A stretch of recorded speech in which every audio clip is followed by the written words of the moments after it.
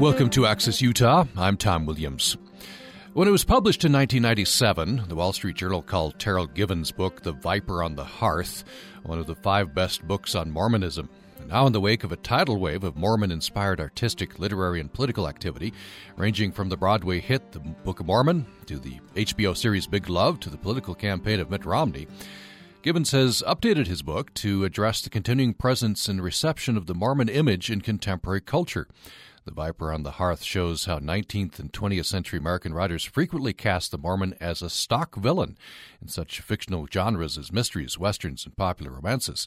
And if today some authors like Tom Clancy use Mormon as shorthand for clean-cut and patriotic, earlier writers more often depicted the Mormons as a violent and perverse people, the Viper on the Hearth, who sought to violate the domestic sphere of the mainstream. Terryl Givens reveals how popular fiction constructed an image of the Mormon as a religious and social other. The list of authors includes both American and English writers, from Sir Arthur Conan Doyle's first Sherlock Holmes mystery to Zane Grey's Riders of the Purple Sage, from Robert Louis Stevenson's The Dynamiter to Jack London's Star Rover. In this new edition, Terryl Givens addresses the Mormon presence in contemporary American culture, including theater, the Book of Mormon musical, literature, the Twilight Saga, and politics, the Huntsman-Romney campaigns. Terryl Givens is professor of literature and religion and James A. Bostwick Chair of English at the University of Richmond, and joins me by telephone from Richmond. Welcome to the program. Thank you. Good to be here. Interestingly, reading in the acknowledgments to your book, the genesis of this came an idea from your father? Yeah, my father was a book collector, and one of his interests was anti-Mormon literature of the 19th century.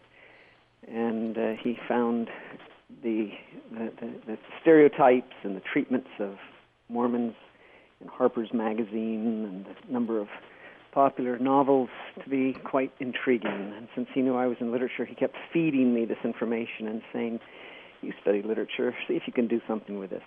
And so I did. And he encouraged you to look for patterns, I guess, and meaning in this, which you've done. There were peculiarities to the way that Mormons were represented that seemed to suggest that something interesting was going on at a psychological level in the minds of the authors and the audiences they were appealing to. And this, essentially, this can be used as a pretty good mirror for how we see ourselves and how we see ourselves as Americans. Well, I think that's what the function of caricature generally is. Caricature always exaggerates qualities in order to create a foil in light of which you feel better about yourself.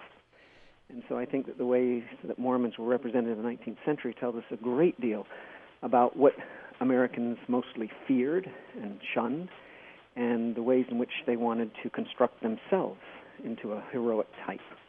You begin with a caricature by Artemus Ward, famous writer, humorist. What if you tell us about that? Well, Artemus Ward was kind of the stand-up comic of the day, alongside Mark Twain, probably the most successful humorist of the 19th century.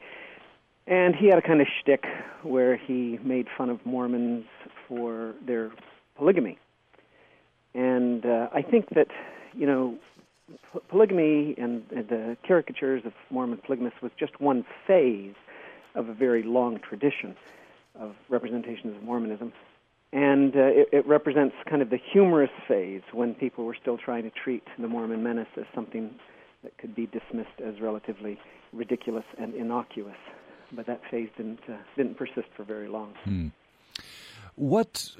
Before we get into this very interesting idea, this is sort of the central premise of your book, that in order to, I guess, safely, under the American ideal, attack Mormonism had to be constructed as an other, exotic. You couldn't attack it directly on religious terms. What are the heresies? What was so threatening about Mormonism? Well, you really hit there on what I think were the two main problems I was trying to address in this book. First of all, the question I had was why was there this reaction and paranoia vis-a-vis Mormonism out of all scale to its size and any real threat it represented? Mormonism was one of hundreds of new religions proliferating in the 19th century, and yet few, if any, encountered the same kind of hostility and obsessive representations in fiction. And then the second question is, how in a society predicated on kind of Jeffersonian notions of religious freedom and tolerance, how do you excise from the body politic a threatening religious minority? And so let me see if I can kind of address both of those questions. In the popular mind, polygamy is the main reason for the hostility to Mormonism, but of course that's just one very relatively brief phase of the Mormon experience. The constant that I find from the first attacks on Mormonism, even before the Book of Mormon was published in the late 1820s, all the way through the present day, have to do with what I call the collapse of sacred distance. In other words, Mormonism kind of represents the nature of original Christianity, but in a 19th and 20th century context. Angels, gold plates, miraculous manifestations, visions, prophesying, modern-day prophets, new scripture. So these are things that are easier to accept if there are a couple of thousand years intervening between us and those supernatural kind of events. But Mormonism reintroduces them all, as Charles Dickens said, in the age of railways, for heaven's sake. So we could talk more in detail about that. But then the second problem is how do you attack or criticize a religion for aspects that are really common to Christianity itself, especially in its earliest forms. And here's where you encounter the irony, it seems, of anti-Mormonism, is that it's perfectly acceptable in the 19th century to be nativist or to be racist. And so you reconstruct Mormonism into an ethnic category, and that makes it a more acceptable object of derision and condemnation. In fact, apparently, this is a chapter heading, I believe, they're not whites, they're Mormons. That's right. You find this frequently. I think that quote actually comes from a Jack London novel. But recurrently in 19th century popular fiction, you see that Mormons are treated as a distinct racial category. Now, of course, in the 1860s, two scientists actually make a case at a meeting of the Academy of Sciences in New Orleans, arguing that they have discovered this new race, and that's the term they use, and they argue that the race has been created or constructed largely through the practice of polygamy. And what's ironic is that many of the Mormon defenders of polygamy, such as Eliza R. Snow, agreed. They said, yes, indeed, we have created a new race, because polygamy is this exalted higher spiritual principle that has created a kind of spiritual eugenics. It has fostered a new race. We'll get into this later, but I just want to point out at this point, some of these ideas have persisted. In fact, I think Mormons generally embrace the fact that they're, a people, not just a religion, but a people. Yeah, this is one of the real paradoxes of Mormonism, is that the distinctness, the peculiarity of Mormonism is felt by Mormons both as a privilege and a blessing, and also as a burden and a curse. And I think the reason for that is because persecution and exclusion have biblically been construed as evidences of chosenness. And so Mormons readily embrace the fact that the finger of scorn, in Brigham Young's phrase, will always be pointed at them, that they are chosen and called to be a people apart. But at the same time, there's this sense of alienation and loneliness that comes through again and again and again in Mormon literature and Mormon art. And even today you hear it when Mormons seem to be so hurt when they're told that they're not Christians. Well, they want, on the one hand, to declare that the rest of the Christian world is in a state of apostasy and they're the only true church. And on the other hand, their feelings are hurt when they are told that they can't be a part of that brotherhood that they have just condemned. So I think there is an ambivalence there. Mm-hmm. And this idea that you were talking about, that Mormonism, brings this idea of receiving of sacredness and connection with God, brings it a little too much into the modern era. That idea persists as well, doesn't it? You quote the end of your book Jacob Weisberg in Slate Magazine, 2008, Mitt Romney running for president. And Weisberg says Mitt Romney should be disqualified because he buys into the foundational whoppers, as Mr. Weisberg put it, of Mormonism. That's right. And, when confronted with a question of, well, what about the whoppers of Christianity, he can only weakly reply, well, they've had time to turn them into metaphors. And that certainly is true in the case of the more liberal strands of Protestantism. But by and large, of course, Christianity is still predicated on so-called whoppers, a virgin birth and resurrection from the dead, and angels and so forth. So there is a grave inconsistency, right? Harold Bloom has pointed out that all great religions are absolutely inescapably predicated on the supernatural. And yet Mormonism is rather brazen in the way that it imposes all of these examples of supernaturalism in a modern setting, which just it creates a dissonance to the modern mind. What do you make? We're beginning into some of the historical, very interesting depictions of Mormonism in fiction, in culture, and what it means. Since we're talking about it right now, I want to get your take on what changed, if anything, between 2008 and 2012. It seemed like in 2012, some of these ideas, at least, were not in your face as much as they were in 2008 when Mitt Romney and John Huntsman ran for president in 2012. Yeah, I don't know that I see any dramatic shift between those two election cycles. Some of the positive signs that we could see was that in many quarters there was an unwillingness to countenance the kind of brazen bigotry that was typical of many political commentators going back, as you pointed out, to 2006. I think, for example, of the public statements that Reverend Jeffers notoriously made about Mormonism being a cult. And he was immediately called to account by not just some of the interviewers themselves, but by political and religious leaders around the country. So I think increasingly Americans are uncomfortable with the transparency with which people like Weisberg and Damon Linker are trying to validate a kind of religious test for office. And, Americans just aren't typically as intolerant religiously as they were in the 19th century. Do you think it's still there, just underground? Oh, there's no question that it's still there. I think surveys have continued to review quite clearly that a fairly considerable constituency, by self-definition, would not vote for a Mormon under any circumstances. But I don't think you're ever going to eradicate anti-Mormonism completely any more than you'll completely eradicate racism or anti-Semitism.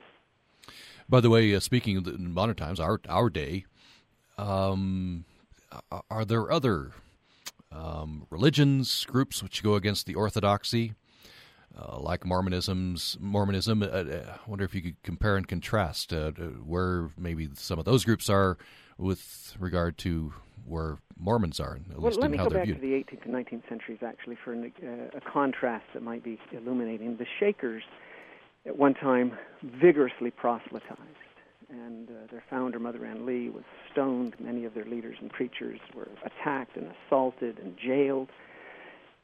But by the 19th century, they had ceased to evangelize. And they, to this day, right, the public image of the Shaker is of a quaint, kind of peaceable community that keep to themselves, and they're much admired. In other words, there's a direct correlation between evangelizing and missionary success and the threat that accompanies that and the public acceptance or resistance to a religious group. And Mormons from the beginning to the present moment are probably the most successful proselytizers of any major religious denomination. And so I think that's one reason why they continue to be more of a lightning rod for criticism and opposition than any other Christian denomination in the contemporary world. We're talking with Terryl Givens. He is professor of literature and religion and James A. Bostwick Chair of English at University of Richmond. He's author of several books, including The Viper on the Hearth, Mormons, Myths, and the Construction of Heresy, published by Oxford University Press. And that book is out in a new edition, and Professor Givens updates it with since 1997 when it was published, with the new. Seems like it is a tidal wave. That's how Oxford University Press described it of this ongoing Mormon moment. And we are talking about the Viper on the Hearth, related issues. You're welcome to join the conversation at 1-800-826-1495, 1-800-826-1495, or by email, upraccess@gmail.com, upraccess@gmail.com. We're going to take a break. When we come back, we'll dive into this what was called, I guess, or at least Professor Givens calls it, the Mormon problem. A sense of a nation that newly has embraced this Jeffersonian idea of pluralism. Then you have this heretical group, the Mormons, and how do you deal with them? And Professor Givens talks about that throughout his book. We'll get into talking about Zane Grey and Robert Louis Stevenson and Arthur Conan Doyle, some very interesting depictions of Mormons, what that means in literature. Back after break. On the next Putumayo World Music Hour, we'll explore Canada, which is a magnet for world music artists from around the globe. You can dance to a hot Latin band, enjoy the delicate beauty of love songs from India, or sway to the rhythms of calypso and reggae. I'm Dan Storper. And I'm Rosalie Howarth. Join us for World Music in Canada, the next Putumayo World Music Hour. Friday nights at 10 on Utah Public Radio. Programming on Utah Public Radio is made possible in part by our members and Intermountain Medical Group doctors Gary Harris and Bart Avery, welcoming Dr. David Ammett to the new North Cache Valley Medical Clinic on Highway 91 in Hyde Park. Appointments being accepted at 563-4800. And by Apogee Instruments of Cache Valley, creating innovative sensors for measuring climate change, sustainable food production, and renewable energy. More information is at apogeeinstruments.com. You're listening to Access Utah. I'm Tom Williams. We're talking with Terryl Givens on the program today. He's professor of literature and religion at the University of Richmond, author of several books, including The Viper on the Hearth, which was described by the Wall Street Journal in 1997 when it was originally published as one of the 5 best books on Mormonism. It's out now in a second edition from Oxford University Press, and we're talking about the themes with Terryl Givens. If today authors like Tom Clancy use Mormon as shorthand for clean-cut and patriotic, earlier writers more often depicted Mormons as a violent and perverse people, the Viper on the Hearth, who sought to violate the domestic sphere of the mainstream. And he talks about writers such as Sir Arthur Conan Doyle, Zane Grey, Robert Louis Stevenson, Jack London. And he brings it up to date. We'll talk about some current writers, and of course, Book of Mormon, the musical, and some other things. We've been talking about the political campaigns for president of Mitt Romney and John Huntsman. So, Terryl Givens, I wonder if we could dive in a little more in depth this idea, and I could see that as you point this out, this is a newly founded democracy founded on idealistic idea of a Jeffersonian pluralism. And if you have a non-Orthodox people like the Mormons, perhaps under that idealism, you can't or you shouldn't attack them directly on a religious basis. Right. Now, we need to be clear that from the founding throughout the first century or two, there's still a lot of religious discrimination going on in many states. Members of particular denominations can't even hold public office. But what's happening as we get to the 19th century is that increasingly it's this Jeffersonian ideal that characterizes American self-conceiving. Novelists and essayists and politicians and preachers are all talking about these Jeffersonian ideals. And so let's take the case of anti-Catholicism, right? In the 1830s, you have waves of anti-Catholicism riots. You have burning of Irish Catholic shantytowns. You have the burning of convents. But when you come to the most rabid anti-Catholic of the era, who's Samuel Morse, he writes an essay in which he says, look, I have no problem with their religion. It's the political implications of what they stand for, right? They take orders from a foreign despot, and they have foreign emissaries here subverting our people and values. So he's reflective of this need that Americans feel to couch their anti-religious sentiments in high-sounding patriotic values or ideological reasons. Now, in the case of Mormons, it's more difficult because Catholics you can just associate with the Irish, and then it becomes a kind of patriotic defense of American ethnicity versus, right, these foreign immigrants, echoes of what's going on today. But in the case of Mormons, you can't do that because Mormons, right, they're mostly Anglo-Saxon. They speak like other Americans. They look like other Americans. So you can't really pretend that they're a distinct ethnicity, but you can create one for them. And so if you look at the ways that Mormons are, for example, illustrated in 19th century magazines, in the 19th century penny nickel weeklies and dime novels, Mormons are almost always depicted as foreign-looking, exotic-looking, Oriental usually. They speak a funny dialect. They dress in funny clothes. So they acquire a kind of ethnicity. And what I find a kind of astounding coda to this practice is if you go to a contemporary edition of the Harvard Encyclopedia of Ethnic Groups, you find Mormons listed as an ethnic group. So it seems that the practice initiated by novelists and illustrators in the early mid-19th century bore fruit that is evident today in a kind of ethnicity that many sociologists recognize, or they want to call Mormons something like an ethnicity. Yeah, it's interesting that if that was the goal all along, it seems like those writers, those thinkers, have been wildly successful. That's right. And so it also alleviated a kind of anxiety because it reminds me in many ways of the kind of rise of the brainwashing legend in the 1950s, right, when American servicemen defect to the communist side. Then Americans are told, well, they were brainwashed. And in actual fact, what's happening is if you can convince yourself that nobody would willingly affiliate with such a repugnant ideology, then you feel safer yourself. And so I think something similar was happening with Mormonism. If you can say, look, nobody would willingly affiliate themselves with these people. It's a distinct ethnicity. We can see them coming. And if they do get converts, they will do it either by mesmerism or by force, which are always the two vehicles represented in fiction as the ways in which converts were attained. By the way, I think now, most Mormons embrace this idea of separation, separate identity. Yeah, absolutely, because again, it becomes an index of the success with which they have adhered to a distinctive religious set of commitments. And so for those who are attacking Mormonism, if you can make them into a different ethnicity, then you can attack them on that basis, right, and not on a religious basis? Exactly. Certainly in the 19th century, it was much more politically and religiously acceptable to because, there's no kind of sensibility that finds racism repugnant in the early 19th century. And that's why it's perfectly fine to hate the Irish or to hate other immigrant groups. And if you can construct Mormonism in similar terms, then they're not American, they're not one of us, so it's much easier to excise them and sanction them.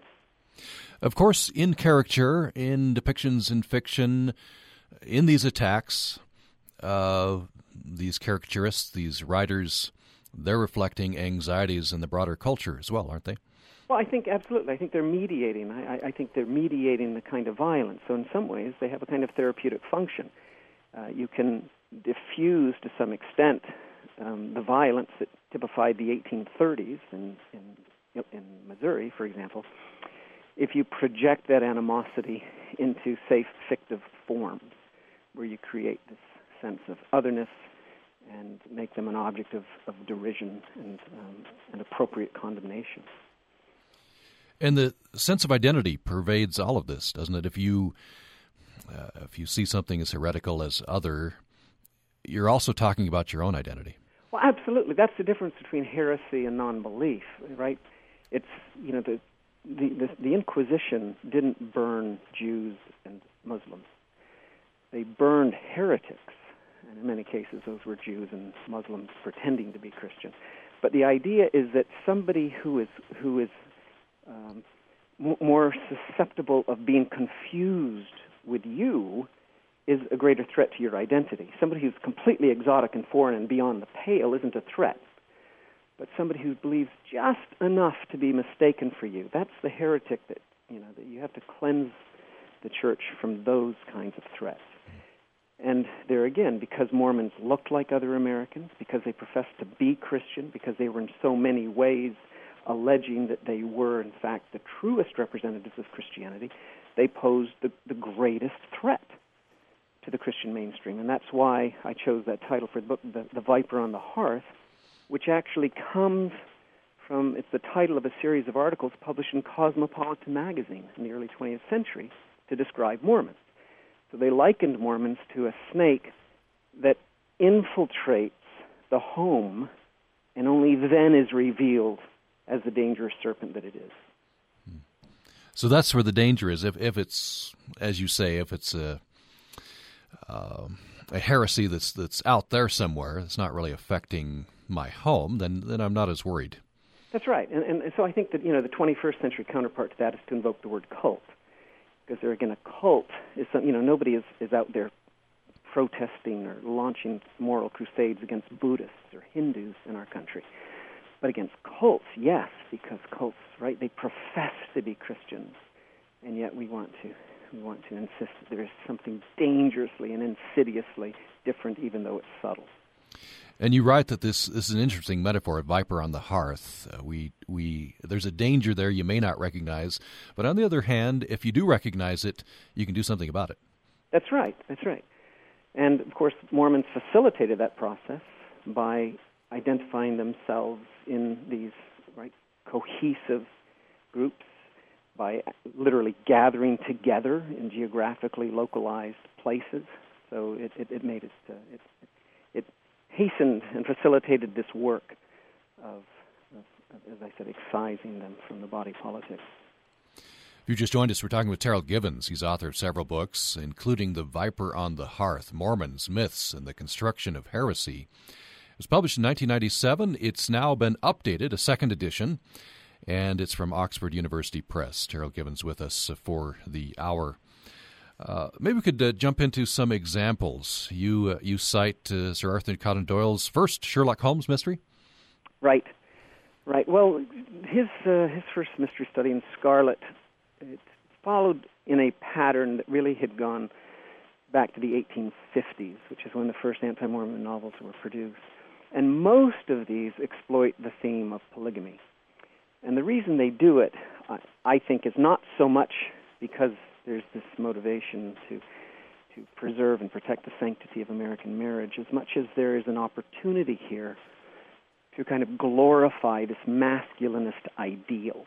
Because in all of these novels, right, Lassiter for Zane Grey, Sherlock Holmes for Conan Doyle, Frank Merriwell for the Frank Merriwell Adventures, all of these figures save women from these Mormon marauders who want to take the women into their harems. And so the purpose of these representations seems to me to clearly be more about the way in which you construct American heroism than really trying to characterize Mormon perfidy. And that's just a consistent pattern throughout. Buffalo Bill, there's even a Buffalo Bill adventure where he rescues a wagon train full of women who are being sold into white slavery in Utah. So it's the great American male hero riding to the rescue of the victim of the Mormons.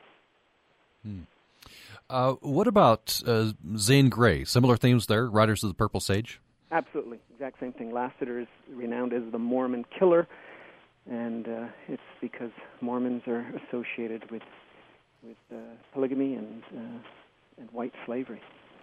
Robert Louis Stevenson. Yeah, I think you made reference earlier to that. The Dynamiter. He touches on it in a novel called The Dynamiter, which is a novel published in 1925. And in this case, once again, the heroine has escaped from a polygamous union, only to be pursued by avenging Danites. That's the function of the Danites in these novels. They're always chasing down women who try to escape from polygamy. It seems from the tone in which The Dynamiter is written that Robert Louis Stevenson isn't really taking these characters seriously, but he's playing along as a novelist. And Jack London, Star Rover. Jack London's Star Rover is a little different. There he has an account of the Mountain Meadows Massacre. And so he's using that in a way that seems to typify to his mind all that the Mormons stand for and represent. But it's a fairly brief, kind of dream-like account in his novel. Charles Dickens, I think, I don't think he treated Mormons directly in narrative, but I think he had comments. He made many comments, or was editor of several journals that published comments and pieces on Mormons.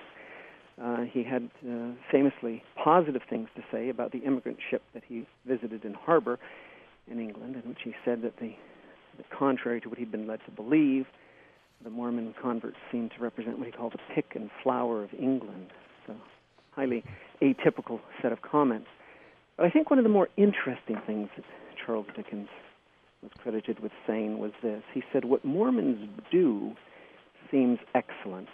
What they say is nonsense.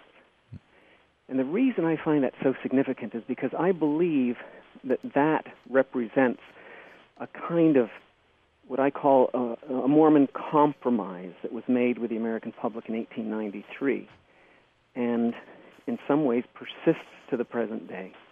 And here's what happened in 1893. 1893 was the year of the Chicago World's Fair, right? The most magnificent, highly attended, celebrated World's Fair in history. And the Mormons participated in the international choral competition, and they provided a stunning performance and won the silver medal. So suddenly, in 1893, right, just a few years after the end of polygamy or the process of ending polygamy, the statehood achieved in this decade, they're finally reaching a kind of accommodation with the American public, and this seemed to be a stamp of approval. They're going to be accepted and revered and celebrated as these great, great choral, right, singers. The very same venue is held the World Parliament of Religion. And just a few days after the choral event, the Mormons are singled out as the only denomination on the planet to be refused an opportunity to speak in the General Assembly of the World Parliament of Religion.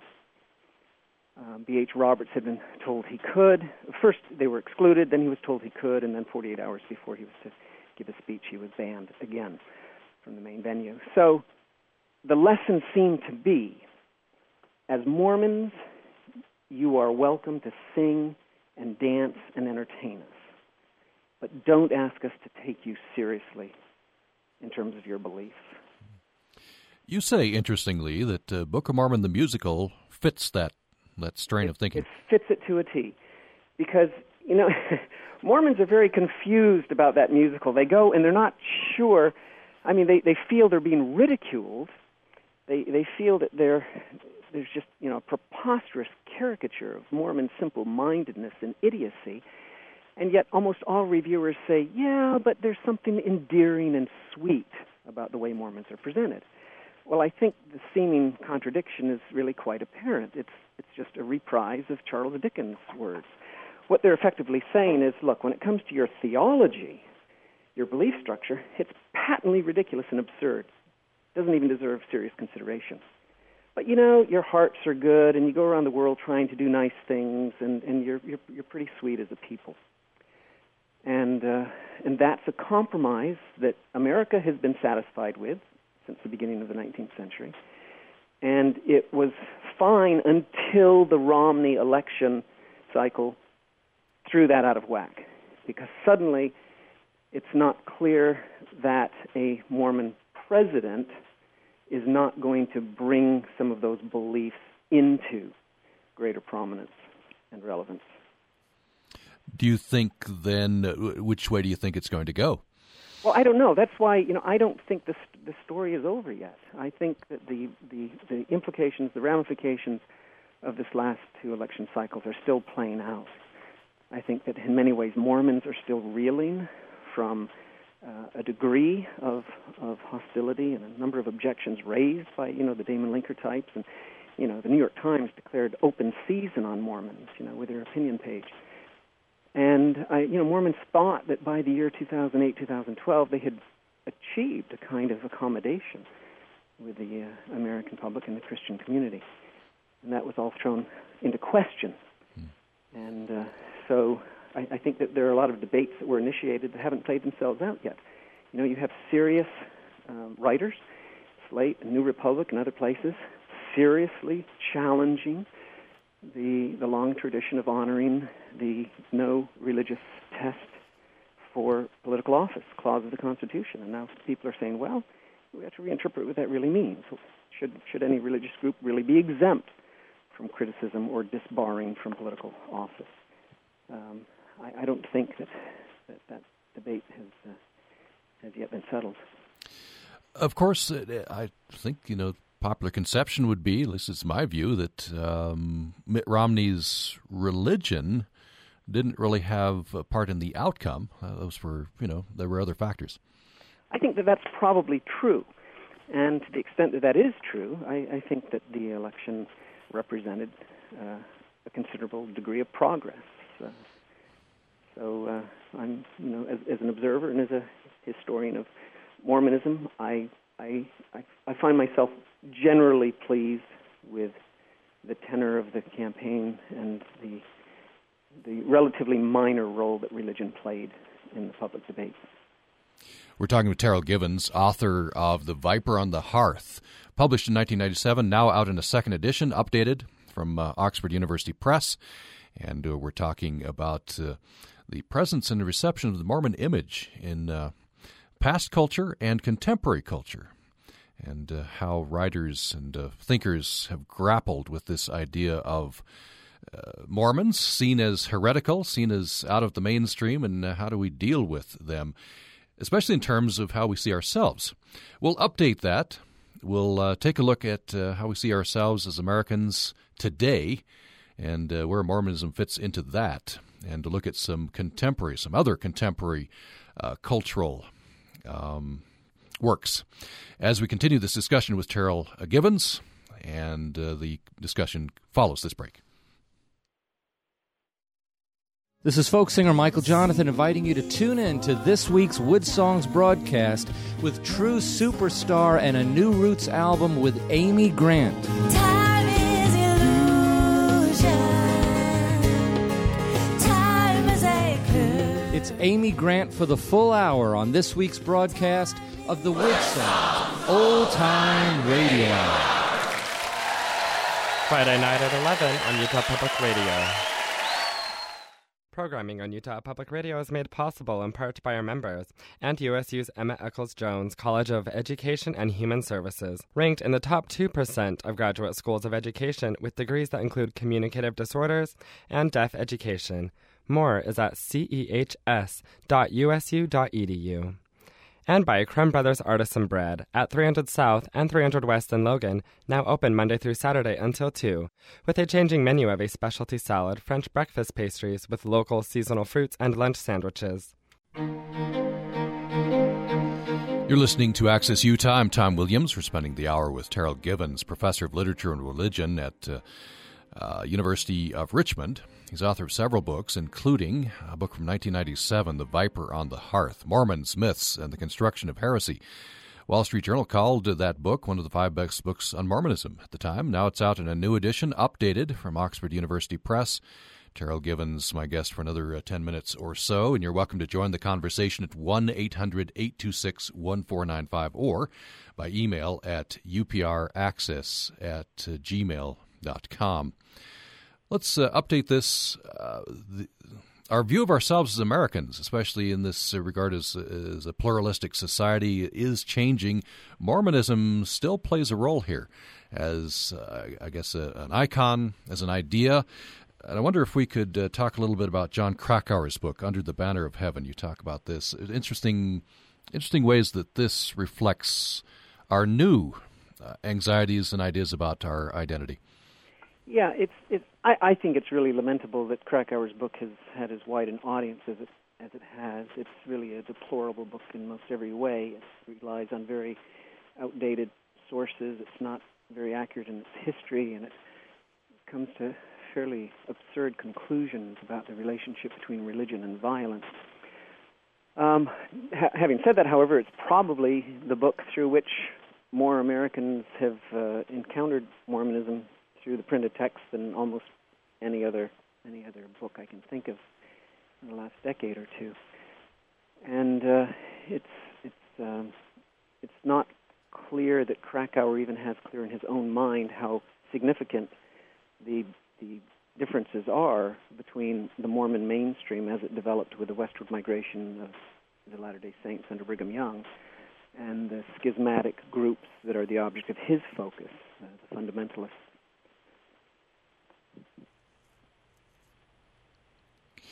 Are you still there, Professor? Yes. Okay. All right. I thought we'd lost the line there.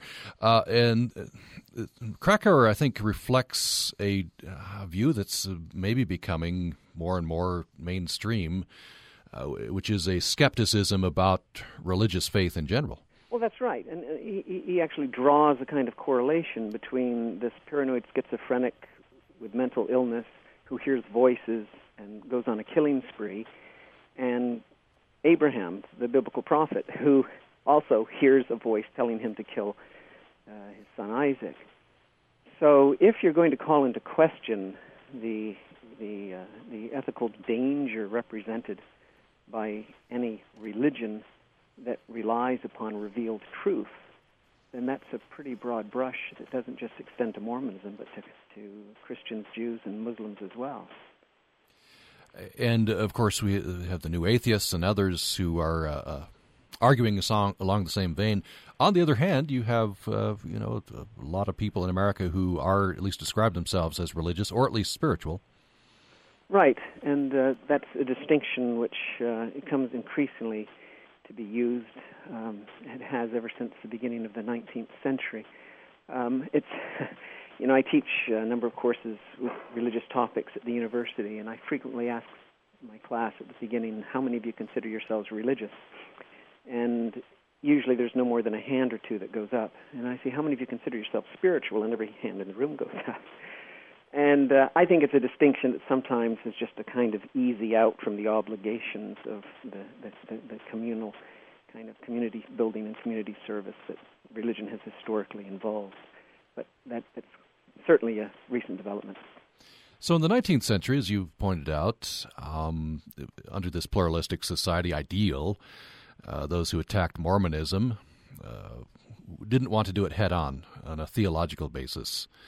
I wonder if today theological debate is sort of being sidetracked. It's becoming a little bit irrelevant. I think that's exactly what has happened, and I think that is what I see as the worst aspect of the playing out of the Chicago World's Fair compromise.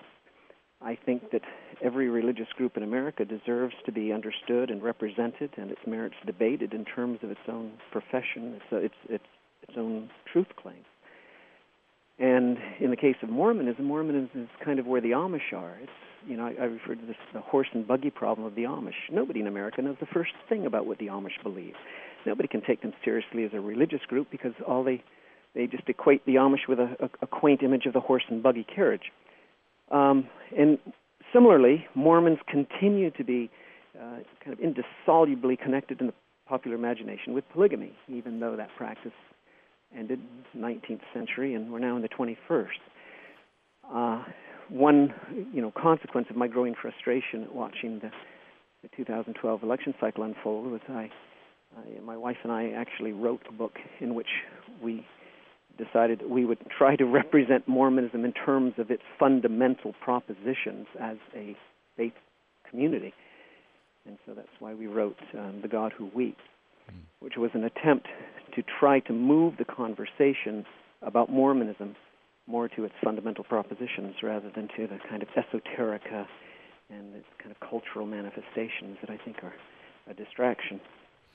In today's climate, what do you think the prospects are? Well, I don't think they're very good. I think, the fact that political commentators like Linker that you mentioned earlier can seriously argue in the public sphere that a religion doesn't deserve to be taken seriously if it espouses supernaturalism I think that, and the fact that nobody challenged him on that proposition is an indication that to some degree religion is increasingly being moved to the realm of a kind of non-theological orientation. We no longer are interested in theology, really. We don't go to church in many cases because we prefer a particular theology, but we choose them for a vast array of reasons. I remember driving through Massachusetts not too long ago and passing a little beautiful New England white country church, and there was a marquee out in front of it that said, "Come worship with us, soft pews, no hell." So there's this kind of growing proclivity to create a kind of comfortable place to go together and fellowship rather than to emphasize the tenets of religious belief. So do you think there'd be a growing pressure for division between society and religions like Mormonism, which are communal, which emphasize the theology, maybe hard pews and... Well, I think so. This is one of the great ironies of contemporary religious research has been that it's revealed. People like Rodney Stark and others who study successful religious movements have discovered that completely contrary to our intuitive ideas, those religious groups that are the highest demand are the most successful in today's world. Those that require the highest level of personal commitment, of sacrifice, of time and money, that have the most stringent standards and the most absolutist view of the world, those are the ones that are prospering. What do you think this all says then in the final analysis? We started a conversation about what this said about Americans in the 19th century and this ideal of pluralism. Where do you think we stand now? Well, that's the question of the hour, and I don't really know. I think that in the case of Mormons sometimes remind me of people who show up for the party wearing the wrong costume. They're always there just a little late. We talked about how in the 19th century Mormons were typified as the non-American.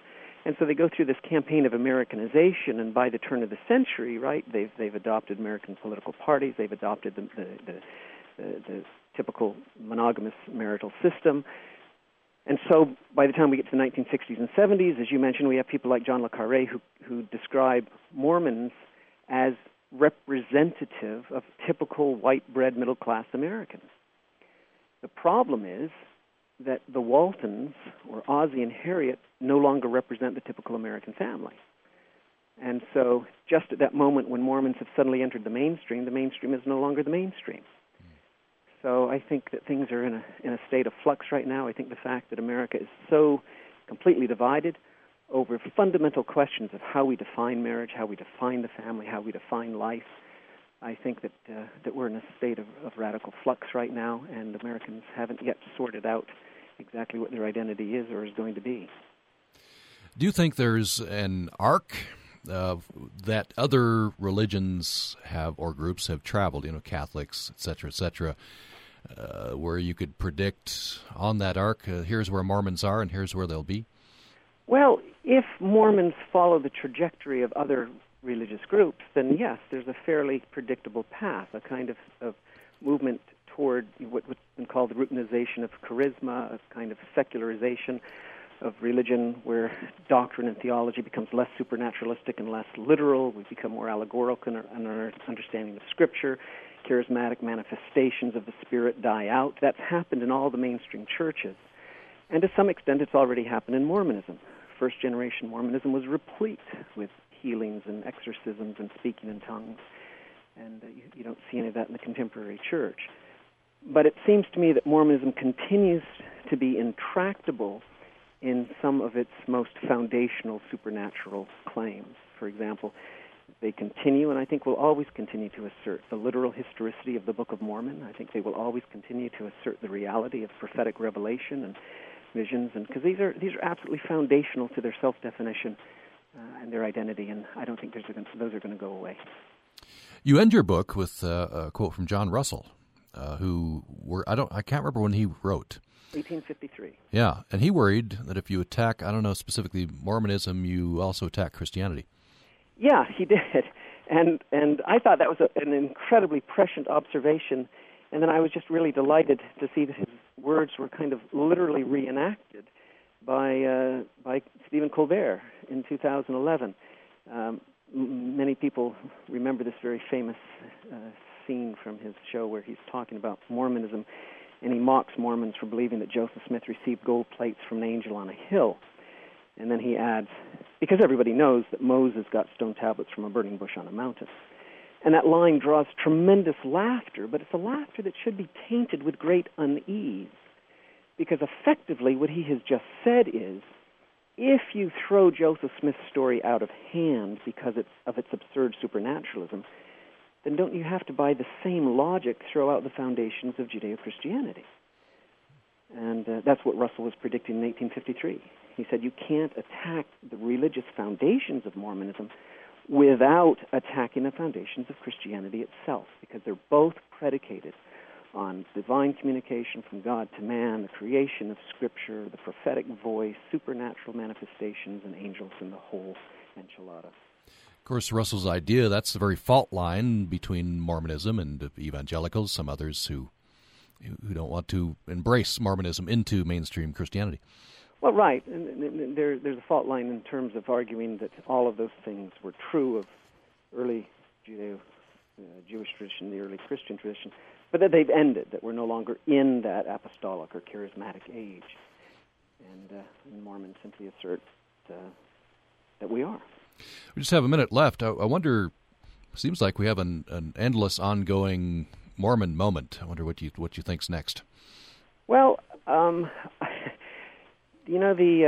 the church recently announced a change in the age for missionaries. They lowered it for men to 18 and for women to 19. And so suddenly you have a huge burgeoning from one day to the next almost of the Mormon missionary force.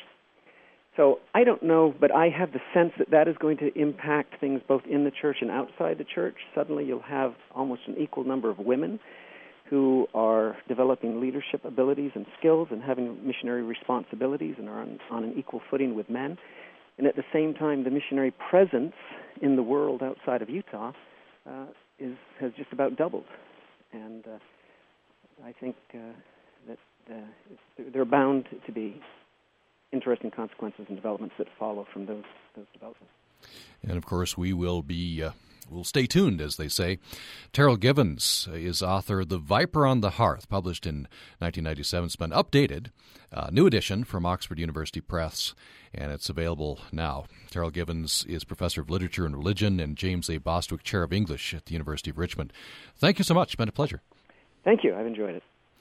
And join us tomorrow. Sherry Quinn is in with Science Questions, and they'll be talking with presenters at the Small Satellite Conference, which happened recently on the USU campus. For producer Bennett Purser, I'm Tom Williams. Thanks for listening. Programming on Utah Public Radio is made possible in part by our members and the Child and Family Support Center of Cache Valley, Inc., racing in partnership with Man vs. Mud and Kids vs. Mud on August 31st at the American West Heritage Center in Wellsville. Registration information online at manvsmud.com. Access Utah is a production of Utah Public Radio. You can listen to this episode or previous episodes of Access Utah anytime at upr.org, where you can find a link to subscribe to our podcast. This is Utah Public Radio, KUSR HD1 89.5 Logan, KUSK HD1 88.5 Vernal, KUSL HD1 89.3 Richfield, KUST HD1 88.7 Moab, and KUSU FM HD1 91.5 Logan.